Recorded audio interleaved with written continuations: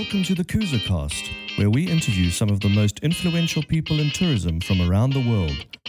My name is Graham Watson, and I'm the founder of Kuza Global.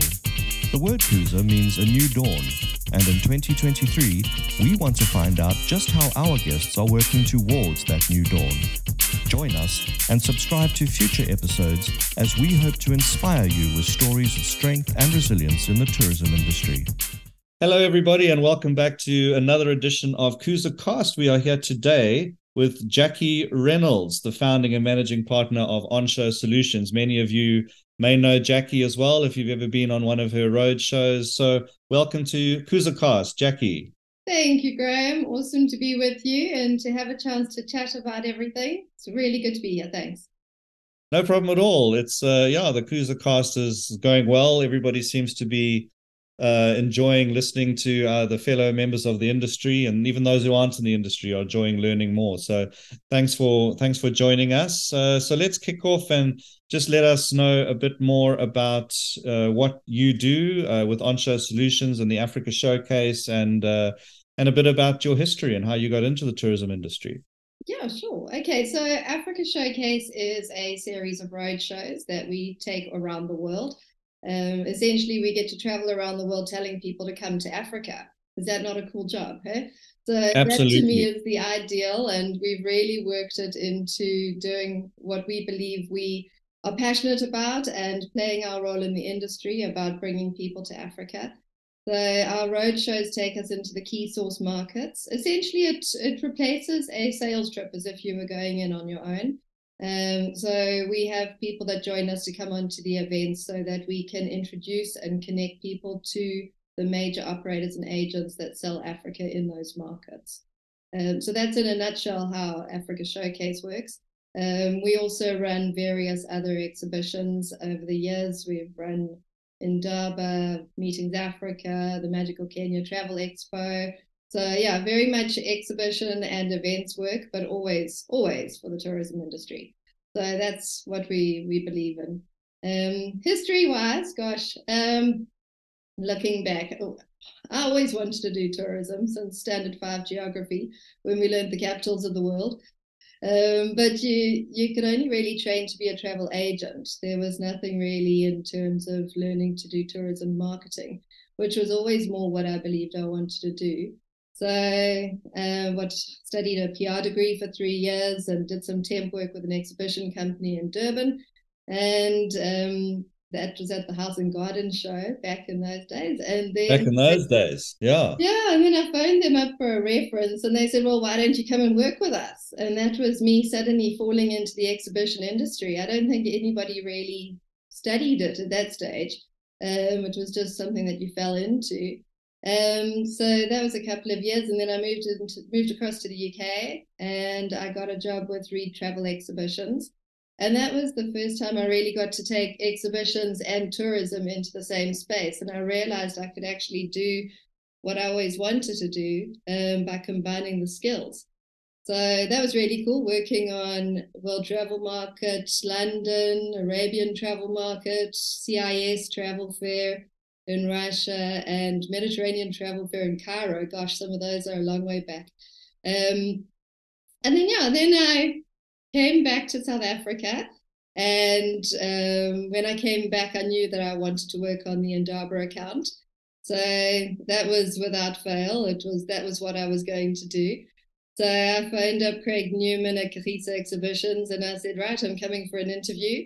And he said, what? I said, yeah, I'm coming for an interview. I'm going to work on the Indaba account. He said, okay, well, come on in. And he'd been a client of mine previously. And then when I was coming out of the interview, I actually bumped into Amanda Margison, my business partner. And Amanda saw me coming in. She'd also been a previous client. I left out Gallagher Estate. I worked there for a bit. And Amanda said, what are you doing here? And I said, no, I've just had an interview with Craig for the tourism account. And she said, well, where are you going? She said, come back in. We need you. So, and that was it. That's like, sure, over 20 years ago. And Amanda and I have worked in each other's pockets since then. We ran the Indaba account at Kagiso until 2007, and then we left to form our own business, On Show Solutions, and that is 16 years ago that we've had the company now. And at the time, road shows were the new buzzword. That's what everyone was talking about, doing road shows. So we decided to go directly into the market and provide a much more impactful way of getting to the clients. So that was exactly what we did. And we started from there with Africa Showcase. Our first show was in Ireland just before the recession. Then into the US, and it grew from there. And then simultaneously, we also then formed a business called Scan on Show to run Meetings Africa for South African tourism. And we've actually subsequently rebranded as Synergy Business Events, and Synergy is still running in Durban now. So it's been a long history of the travel industry, working in the travel industry, and really just bringing my passion into my daily life. Yeah, that's great. I mean, I think that certainly is, all the cliche sayings of if you love what you do, you'll never work a day in your life and all that. And I think the travel industry definitely does lend itself to that. If you can be passionate about something, it's great to be able to do that every day. Just thinking about what you do, it must be a total logistical crazy nightmare to try and arrange all these things, but you seem to do it so well, and I think you've obviously found the right formula. What strategies do you use for buyer recruitment and when you connect them with preferred suppliers? So, I mean, how did you go about building up that very substantial buyer database? Because I think that's the kind of golden egg that everybody wants, and you've obviously found the right formula there. Our strategy really is to make sure we work with the right people in each market. That's really it. Our strength is the logistics and bringing the right mix of exhibitors onto the road shows. But really, for me, the key is having the right partners in the market. There's always so much change going on in the various different source markets that you need people based in country who know what they're doing. Market reps that actually understand the business and know the major players. And I think our facilitators have been brilliant, especially over COVID time, when we have had so much change, trying to work out who's still operating, who's left which company, which new travel designers are emerging in their own rights. It's been a huge shift. So where you thought you had a database 6 months ago, it's a whole different landscape now. So I think anybody who's coming back into the international sales and marketing side, over the last 2 years, we've seen a lot of people take a break from actively marketing themselves internationally, and the databases have changed substantially. So for us, the key is to have the right partners in the market, and they keep a pulse on the industry for us. Yeah, that's the thing. It's always key to have people with the ear to the ground in the market. So that's also very key. And as you say, databases from certainly prior to COVID are, they've changed so much, and I think it's important to kind of keep up. If you just watch on LinkedIn, it's actually everybody's here, there, and everywhere. But so keeping those databases up to date is if you get that right, it's really a gold mine of who's still working where. So over the years, I mean, what do you think? I mean, COVID hit us all, but in terms of challenges in the kind of event space, can you picture any situation that was pretty challenging, and how did you kind of overcome that? Like, I think we've worked a lot through the different phases as an industry. If we think about tourism and events, sure, I mean, some of when we have hurricanes across North America and we have people that can't attend events, even if it's people that are servicing clients in Florida, and you're talking about an event in Connecticut, and it's like, well, why can't people come? But they're actually still servicing their clients who are stuck in Florida. But I mean, any of those sort of tourism impacts on the event side was nothing like what we had through COVID. I'd say for me, my biggest challenge is to see how we've had to rebuild our business where at the start of 2020, we'd had an entire rollout of the year that was looking epic. And we had so many cool shows happening. But then with the complete shutdown, it was a case of how do you then go back and rebuild your business again, but with knowledge and hindsight. And I mean, that can be good and bad, because when you first start a business, you're naive and you just think you're gung ho and you go with it and you think you can just make a plan. But I think when you know where the faults are and where the holes are, that's sometimes worse, because then you actually know where you could trip. So sometimes it makes you a little bit too cautious. So you've got to try and balance that to still have the energy and the adventure for it. Because I think being an entrepreneur, you need to be able to really go for it. So I think that for me has been the biggest challenge over the last few years, is just rebuilding a business. And just making sure that we stay afloat and that we look after our team and make sure we keep delivering to the industry.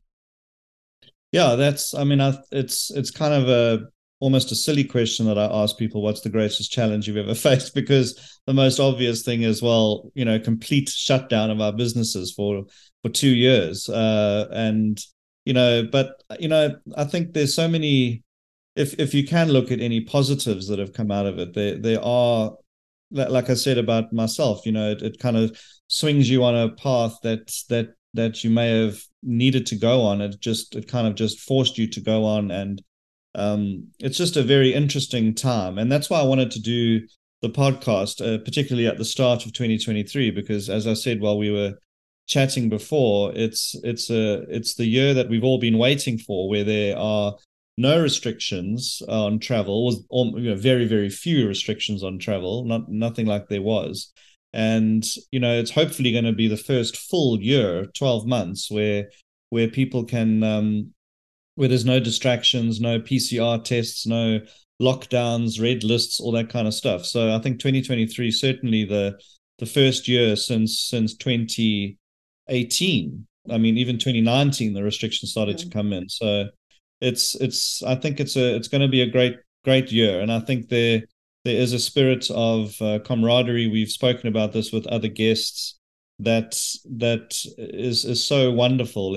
We're all really helping each other. Competitiveness has not fallen away too much, because it's competition is healthy, but everyone's trying to just help each other and swing leads people's ways that people would have held on too tightly before, which is great. So I think that's actually been fascinating to see over the last few years, is how people have rallied together.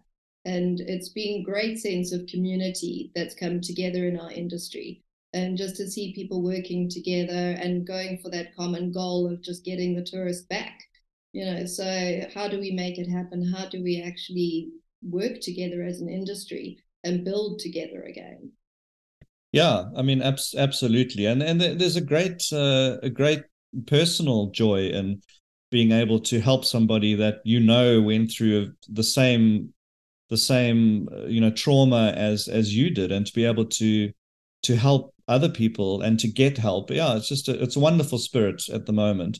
And what do you think, obviously, when it comes to face, which is your bread and butter, is that definitely, what do you think it taught people during COVID about the importance of face-to-face, when we know how Zoom can help, or Skype, whatever, but we know that face-to-face is great. But do you think that really made people realize the importance of it during COVID? Oh, absolutely, 100%. I think the virtual shows we knew we needed to do.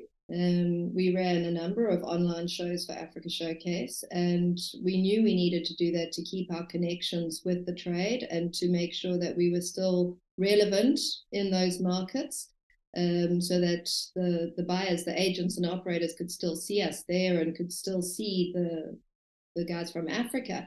But it's not the same being in person. I mean, when we actually went back into the market, the German market last year, April, was so excited to see us. They were like, oh my word, thank you so much for coming. They were like, this is the best event we've ever been to. You know, the American Yeah. market as well last year, they were just thrilled to have us back. And I think that is so rewarding because it shows that all of the online was fine keeping us going, but people want the connection. In our industry, it's all about people. You know, I think that Zoom meetings can or online conferences can certainly work for other industries that aren't as reliant on the human element. But for the tourism sector, we have to be in the market face to face because that's how we're going to rebuild as quickly as possible. That's how you get better results, quicker results, and better impact. So for me, Yeah. that's a very important part of it. No, I don't think. Yeah, I mean, I don't think there's one person that'll say that it's face to face is not better. I think everybody agrees. So that's certainly a great thing that we can all look forward to as the year progresses. What I mean, when it comes to you personally, what do you, when it comes to productivity, have you found anything during the pandemic that is like a wow tool or something that you've been using for years to kind of keep everything in check when it comes to, the modern tools that are at our disposal? What anything that sticks out in your mind is something that you use regularly? A wild tool for me personally. No, I think, if I think about the tools that we use, um, it's been a case of building on our own understanding of various different tools. I actually did at the start of lockdown, I overhauled our websites because I decided to actually spend some time really getting my head into it all. So rebuilt the on-show website and the Africa Showcase website because that was always a bugbear for me. Our websites were never quite as fast and relevant as we needed them to be. So I decided to train up on content management and really understand all of that. So that was something I did personally. Other tools we use is we've developed a really awesome exhibition management tool that we use for our big shows like the MKTE, the Magical Kenya Travel Expo. And the team that we work with, the suppliers, we've worked together for, like 20 years now. So we've really built the program into what we want it to be. For Africa Showcase, we run an element of that exhibition tool as well. But yeah, it's something that we've really worked very hard to customize. Yeah. Well, that's great. And I mean, any other thing that you are particularly excited about? I mean, obviously the return to trade shows and everybody coming out and going to them, but if you look towards 2023, is there anything in particular that stands out as something that you're really looking forward to in terms of something that maybe you haven't done before in the exhibition space? We are launching Africa Showcase in Latin America. Oh, wow. There you go. Yeah, that is super That'll be cool. awesome. So that to me, that is something we've been wanting to do for years. We've had so many people asking us to do something in South America. So we've looked at it for a number of years. We were quite keen to launch just before COVID, actually. And then we decided, no, we have to do this. And every single year when we talk to everybody about which markets you're going into, it keeps coming up. So we decided this is the year. We've got an awesome new facilitator we're going to be working with. So we're working with Andrea from Sururi Terra in South America. She's based out of Sao Paulo. And so there's some very exciting stuff coming. So it's Sao Paulo, Buenos Aires, and Mexico City. So that is super, super cool. That always, for me, when we go into new markets, that is the most exciting part. It's rewarding when we have shows that are delivering well and keep building, like our shows when we went into the US. It's still going great guns, and we've been in that market now 14 years, and that's awesome to see. It just keeps growing every year. I mean, starting in Russia was incredible, and obviously, I mean, we can't be doing that show right now, but it's just going into a new market and learning the dynamics in that market and meeting the buyers that sell Africa with so much passion and building that whole network of buyers it's a really rewarding part of the process. So for me, hitting new markets this year for Africa Showcase is really cool. So that's October. Wonderful. And so, I mean, I usually do this at the end, but we can do it now. How do people get in touch with you to find out a bit more about how they can get involved on the Africa Showcase Sure, or any yeah. other exhibitions that you work on? Our general email is ideas@africashowcase.travel. Otherwise, pop me an email, Jacqui, it's JACQUI, at onshowsolutions.coza. Otherwise, WhatsApp. We're always on WhatsApp. Okay, yeah, that sounds good. It's yeah, because there must be a lot of people listening that either as a buyer that want to attend the road shows, or you know, as exhibitors that want to go on with them. And I hope that, yeah, Kuza Connect can one day be an integral part of everything that you do as well, and part of that Indeed. ecosystem, which I would love. Let's see what in the terms of the industry, what are you hopeful that will still come about, that you still think we missing a trick on? I mean, what's your kind of wish list that you think to yourself, you know, if we can just get this right, it'll be so much better. I mean, a lot of people have given different opinions, but I'm keen to hear what you think. For me, there's a couple of things here, really, if I think about it. One of the bits, I really like the way that we've moved into a different phase of traveling, as that we've seen over the last year really emerging, is this travel for a purpose. And I think that people are really thinking it's, you know, yes, sustainability, yes, it's responsibility, all of that's been given a lot more prominence than it did pre-COVID. And I think that is so important because Africa can benefit so much from that.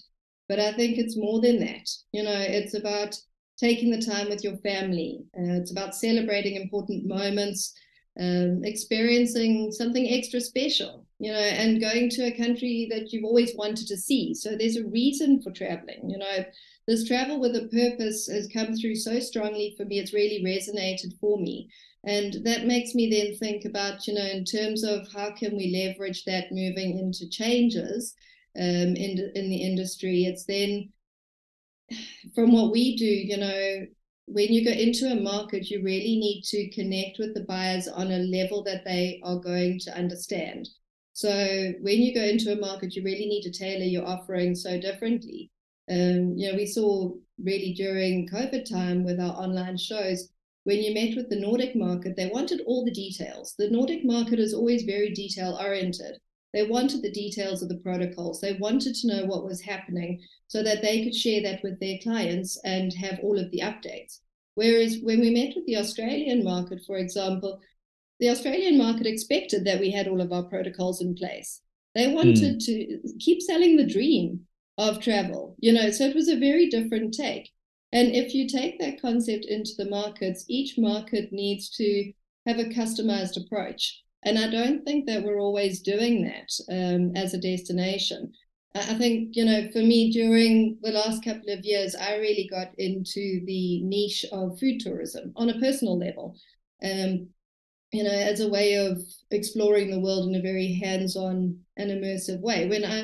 When I travel, I really like to include a food tour or some sort of cultural food experience. Amanda and I have certainly done enough wine tasting, well, never enough wine tastings Yes, in never. various parts of the world. But, you know, that's a whole sector of tourism on its own when you're looking at wine tourism. So, you know, there's so many other ways to immerse yourself in a destination, and there's so many opportunities that we haven't yet tapped into. As a destination, I still believe we're selling too broadly as Africa, as what we're offering. There's so many more immersive ways to do it. And I think also as a destination, we need to also think about the different audiences and the different ages that are coming through. You know, traditionally Africa was a much old audience coming through to Africa. It still is coming out of North America, coming out of Europe. It's still very much an older audience. But we're now seeing a millennial age, a different age traveling, and they wanting different stuff. So we need to think a bit more about how we can target that age group. Yeah, that's a good point. I mean, when we talk about things that need to change, it is quite a lot.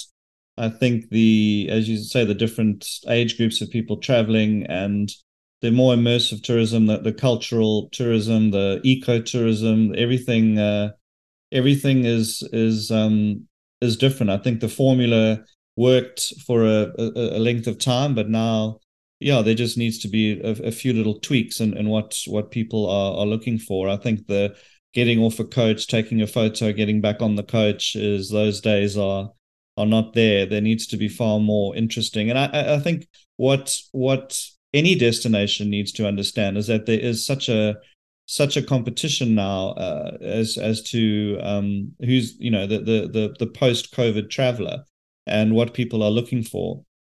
And we need to give people that edge. And Africa's got so much to give, and I just think we need to tap into all those different wonderful things that we've got all over the continent, even new countries. I'm going to be talking a bit in the UK about we launching Burundi as a destination to the UK. My client Pinnacle Africa, they a wonderful DMC for Burundi. So there's all these wonderful countries that people want to visit, and they haven't been highlighted yet. So all the different off the track places as well. So when it comes to young entrepreneurs who are looking at wanting to expose their product into the international arena, so here's the opportunity to do the sales pitch for On-Show Solutions and the Africa Showcase. What would you say to someone who's kind of sitting on the fence as to whether to join your show or not? Obviously, there's a cost involved, so that has to be taken into consideration. But in terms of any like major success stories you can think of, or just in general, what they can expect from attending a roadshow in terms of being able to sell their product to the international audience? I think for me, the key is to work out how you're going to spend your time, invest your time and your money in the best possible way. So you could be on the road for 3-4 weeks and not see nearly as many people as you would on a road show. We actually calculated out in the North American market in terms of what it's costing now to do your own sales trip. If you're coming onto a road show, you're seeing 2 to 3 times more buyers for the amount of money and the time that we have you on the road with us. So when you're coming with us, you're seeing the pre-qualified buyers. You're not even having to sift through them yourself. We've already done all that work to filter through who's got the potential to sell Africa, and who the right people are that are currently selling Africa or moving into the Africa department. So you've already got all of that work done for you. You can then just really come in and sell your product or your experience, which saves a huge amount of time, and it just gives you faster returns. Yeah, I mean, that's hit the nail on the head right there. Absolutely. I've been to my fair share of roadshows, exhibiting and buying. So it's definitely. And what is the sort of average length of time that a exhibitor would get? It's like 20 minutes, half an hour, somewhere around there. 15 minutes. It depends on each of the shows. So we tend to work the market dynamics will determine the format that we have on the show. So if the majority tend to work really well with product rotation, so a kind of speed networking concept where you get to meet all of the buyers in the room in quite a fast way so that it's high impact, high energy. You work out then who the right people are for you that you then need to do your follow-ups with.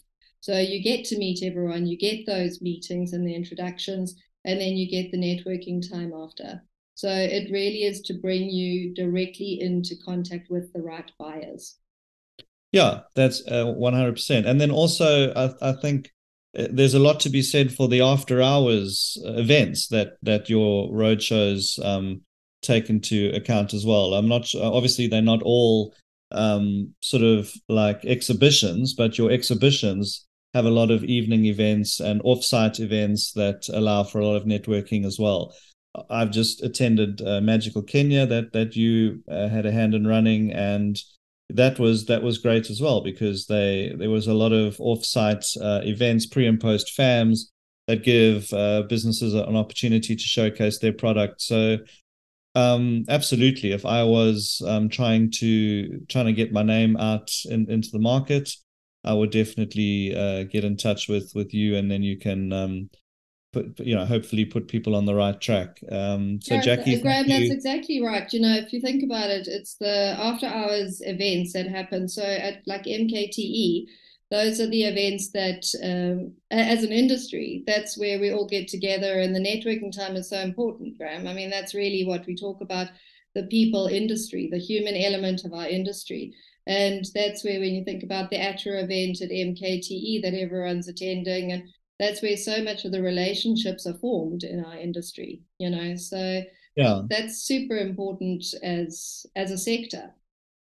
Yeah, I think what yet another lesson that COVID taught us was the importance of that one-on-one relationship that you had with people, because if you've got that relationship, if there is a major issue, or which a lot of people faced during COVID in terms of logistics and bookings and cancellations, it's a lot easier to deal with somebody that on a one-to-one personal level.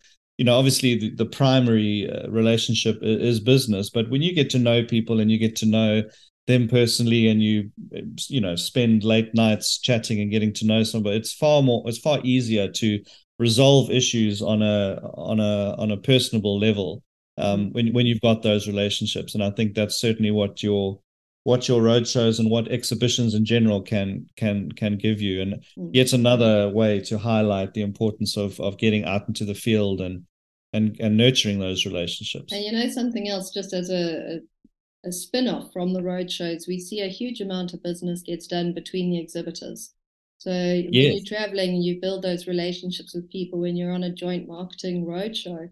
The reality is that we're doing a huge amount of business between East Africa and Southern Africa, and you may not necessarily have those partners in place. So by coming on a roadshow, you get to travel with other people from Africa that you might suddenly realize that this is somebody I need to send my clients to.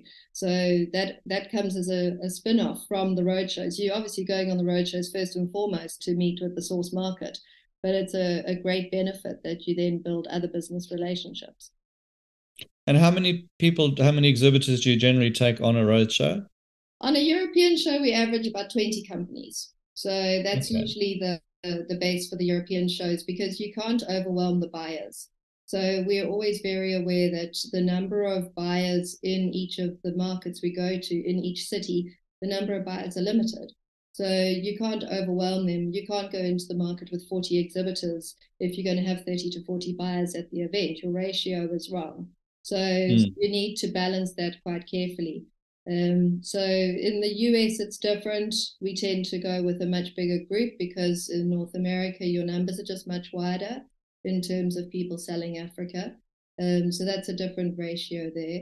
And then also when you're on the exhibitions, you're looking at 1-to-1, 1-to-2 on the exhibitions versus number of exhibition companies versus number of hosted buyers. You've always got to have that magic ratio, because otherwise your balance for a show is out. And then as an exhibitor, you don't get your return on your investment if there's too many exhibitors trying to get that same buyer. Yeah, that's very true. And I'm sure everybody listening can see the experience coming through there, because obviously you've the formula that you found is tried and tested, and you're rolling out the tried and tested formula, which is great, and what everybody needs. You need to hit the ground running. So yeah, we have to. It's time to do this. 2023 is here. It's time to go. Yeah, that's exactly the reason why I've done the podcast. And thanks again, Jacqui, for joining us. I think we can wrap things up. I think we've found something, had a great conversation, and let's hope we've inspired some companies to have a look at getting out into the field.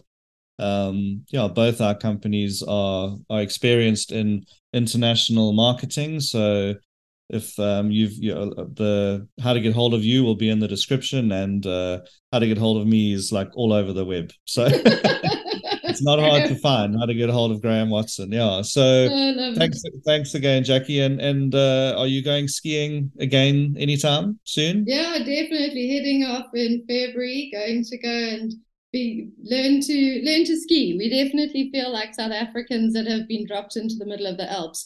We definitely are a bit out of our depth. It's a whole different world. I'm better on water skiing than I am on snow skiing. I'll let you know how it goes. I broke my shoulder skiing, so I have to get I have to get back on that horse. Yeah, I thought I'd finally found a sport that I was good at, and went up to the top of the mountain, and I don't know, somehow felt like I ended up on a double black diamond slope or whatever, because I was just going so fast. Ended up breaking my shoulder, and being in the middle of Times Square New Year's Eve with a broken shoulder was interesting. But but anyway, it's one of those things I feel I have to at least try once more and hope I don't break my shoulder. So maybe I'll come to France. And thanks for the scare stories. Appreciate it. Yeah. You just got to be careful. Got to be careful. Wear a helmet. I don't think I wore a helmet. So yeah, just once you're learning, just remember all that. Yeah. Awesome. All right. Well, thanks. Graham, thanks for the chat. Lovely to see you. No problem. I'll let you know when everything comes online and when it's launching. And thanks to all the listeners as well. Thanks a lot. Okay, dokes. Bye-bye. Ciao, Jacqui. Bye. Thanks for listening. And if you enjoyed the conversation, then please subscribe, leave us a great review, and even check out our Patreon page. Until next time, I'm Graham Watson, and thanks for listening to the Kuza Cast.